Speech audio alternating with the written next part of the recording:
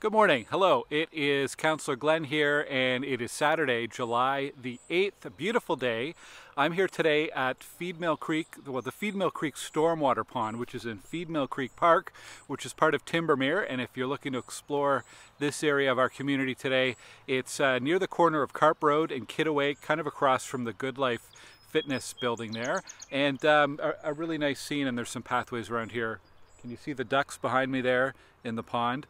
Feedmill Creek is a really important water natural feature in our community. I know we often talk about Pool Creek, but Feedmill Creek's pretty significant as well. It starts here in the Timbermere neighborhood, which used to be a swamp, by the way. And then it heads over towards Jackson Trails, Potter's Key, Jackson Trails. The wetland is adjacent to the creek there in Jackson Trails. And then it heads up towards the Queensway, crosses underneath it, goes by Tanger Outlets. So if you're ever at Tanger Outlets, you can explore the area between Tanger Outlets and the Queensway, and that's Feedmill Creek in there. And then it continues kind of parallel to the Queensway where it meets up with the Carp River. And I think it's one of 11 tributaries that feed into the Carp River, something like that. Anyhow, if you're interested in learning more, go and Google Feedmill Creek Subwatershed Study, and there's some interesting documents there. I'll jump into our updates for this week. First of all, some good news. Some charges have been laid in relation to the serious assault that took place at Wyldewood Park about a month ago. That's good news. Police still would like to speak to other people who were there. So if you have any information, please contact police or Crime Stoppers, and you can find more information on my website or on the ottawapolice.ca website. In a similar vein, the Ottawa Police have launched a resident survey, and they're looking for feedback on basically what your priorities are and what your feedback is as a resident in terms of where Ottawa Police should be focusing resources. You can find that survey on the police website. I also posted it on my page as well, glengower.ca. And third thing on police, they released a press release, and Chief Eric Stubbs was in the media yesterday talking about this. There's been a significant rise in hate crimes in our Ottawa community. We are certainly not immune to that here in Stittsville. We've had a number of instances recently ranging from racist or hateful graffiti to some cases of harassment. So anyways, I urge you to check out that press release, and we'll perhaps be chatting a little bit more about this soon. I know I'm meeting with Chief Stubbs in a couple of weeks to talk about some community safety concerns, so more on that to come.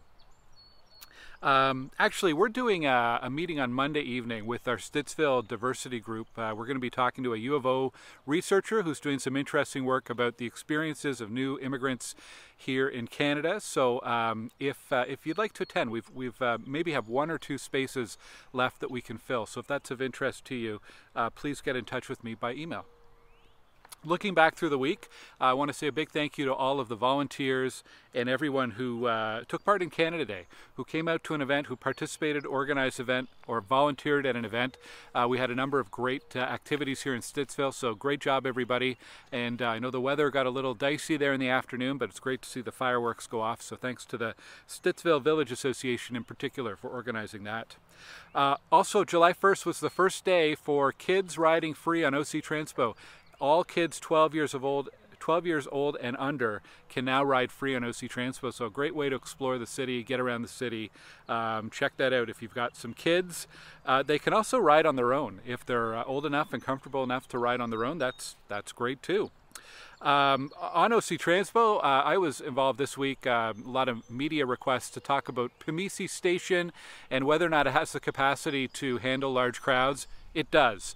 On Canada Day, it was closed for a couple of hours before the fireworks so that the organizers of the Canada Day festivities at LeBreton Flats wouldn't be, there was long lineups to get onto the site, basically.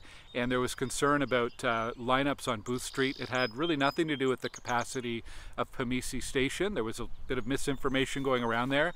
The Pimisi Station was operational for Blues Fest Thursday night, Friday night, and by all accounts it worked really, really well.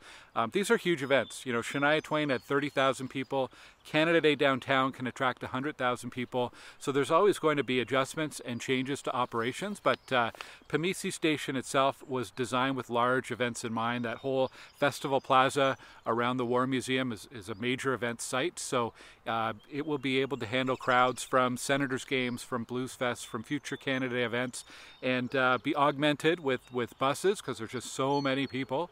And by Canada Day next year, actually, there'll be the new train line running between Bayview and Riverside South, line 2 on the train. So more mobility options for people leaving that site, whether it's for Blues Fest or Canada Day or anything else.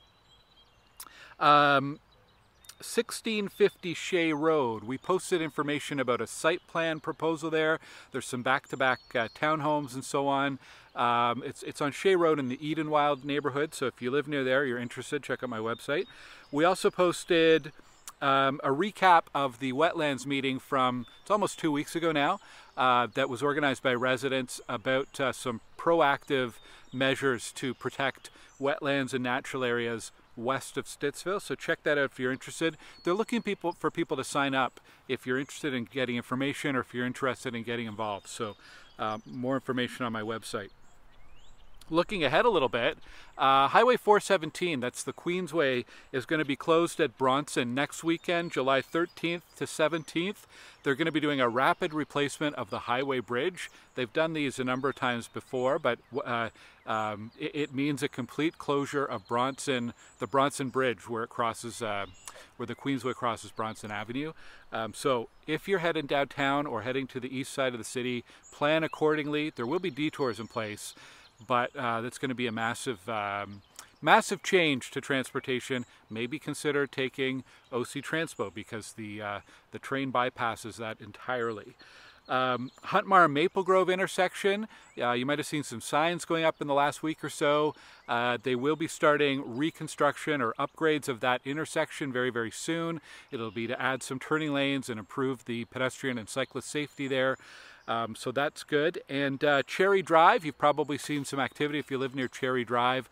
The resurfacing work is going to be starting very soon, basically just south of Fernbank Road. Some events today and coming up, Kiwanis of Canada Stittsville is organizing a garage sale today at Village Square Park. So check that out if you're a garage sailor. This weekend and every Saturday there's the vendors market at Stittsville United Church, corner of Stittsville, Main and Fernbank. Lots of vendors there. And the market at the barn every Sunday at the barn next to Village Square Park. And then July 22nd, coming up is an event called West Side Pride. This is basically a pride event for the West End of Ottawa, and it's happening right here in Stittsville at Alexander Grove Park, so a couple Saturdays from now. I have some reminders before I go. Number one, if you haven't already, sign up to my email newsletter. We're just about to go over 9,000 subscribers, which is incredible, which means that basically 1 out of every 2 households in Stittsville subscribe to my newsletter. Awesome. So for the other half, go sign up. It's on my website. Look for the newsletter link at the top of the page. Reminder to call 311. 311 if you see anything that needs attention on city property, for example, a garbage can that might need emptying at a park, maybe some spray paint or vandalism somewhere, a street light that's out, maybe some wild parsnip on public property, call 311.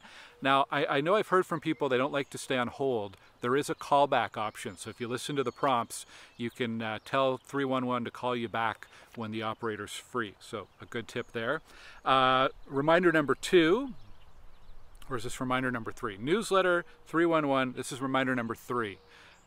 Traffic, slow down, follow the speed limit, come to a full stop. All these little things can make a huge difference in traffic safety and keep our community safe, especially with more people cycling and walking around the community because of the summer months. Thank you for your cooperation. And it's a cooler day today, but we have had heat warnings throughout the week. Check out ottawapublichealth.ca for some great tips about staying cool. And if you know someone who might have health issues or not have air conditioning, if you've got a neighbor or a friend in the community, please check in with them and make sure they're doing okay. There's lots of places where people can cool off. Come to the Cardell Rec Center, go to your local library, maybe a movie theater, or you know, a shopping mall. Lots of places with AC to cool off. Want to make sure everybody's okay when we have these heat events. That's it for me today. Thank you so much for tuning in as you do every week. I'm going to take some time off this summer, so the next 2 weeks, I think that's the 15th and the 22nd, I will not be doing this update. I'll miss you, but I hope you have a good month of July, and I'll talk to you soon. Take care.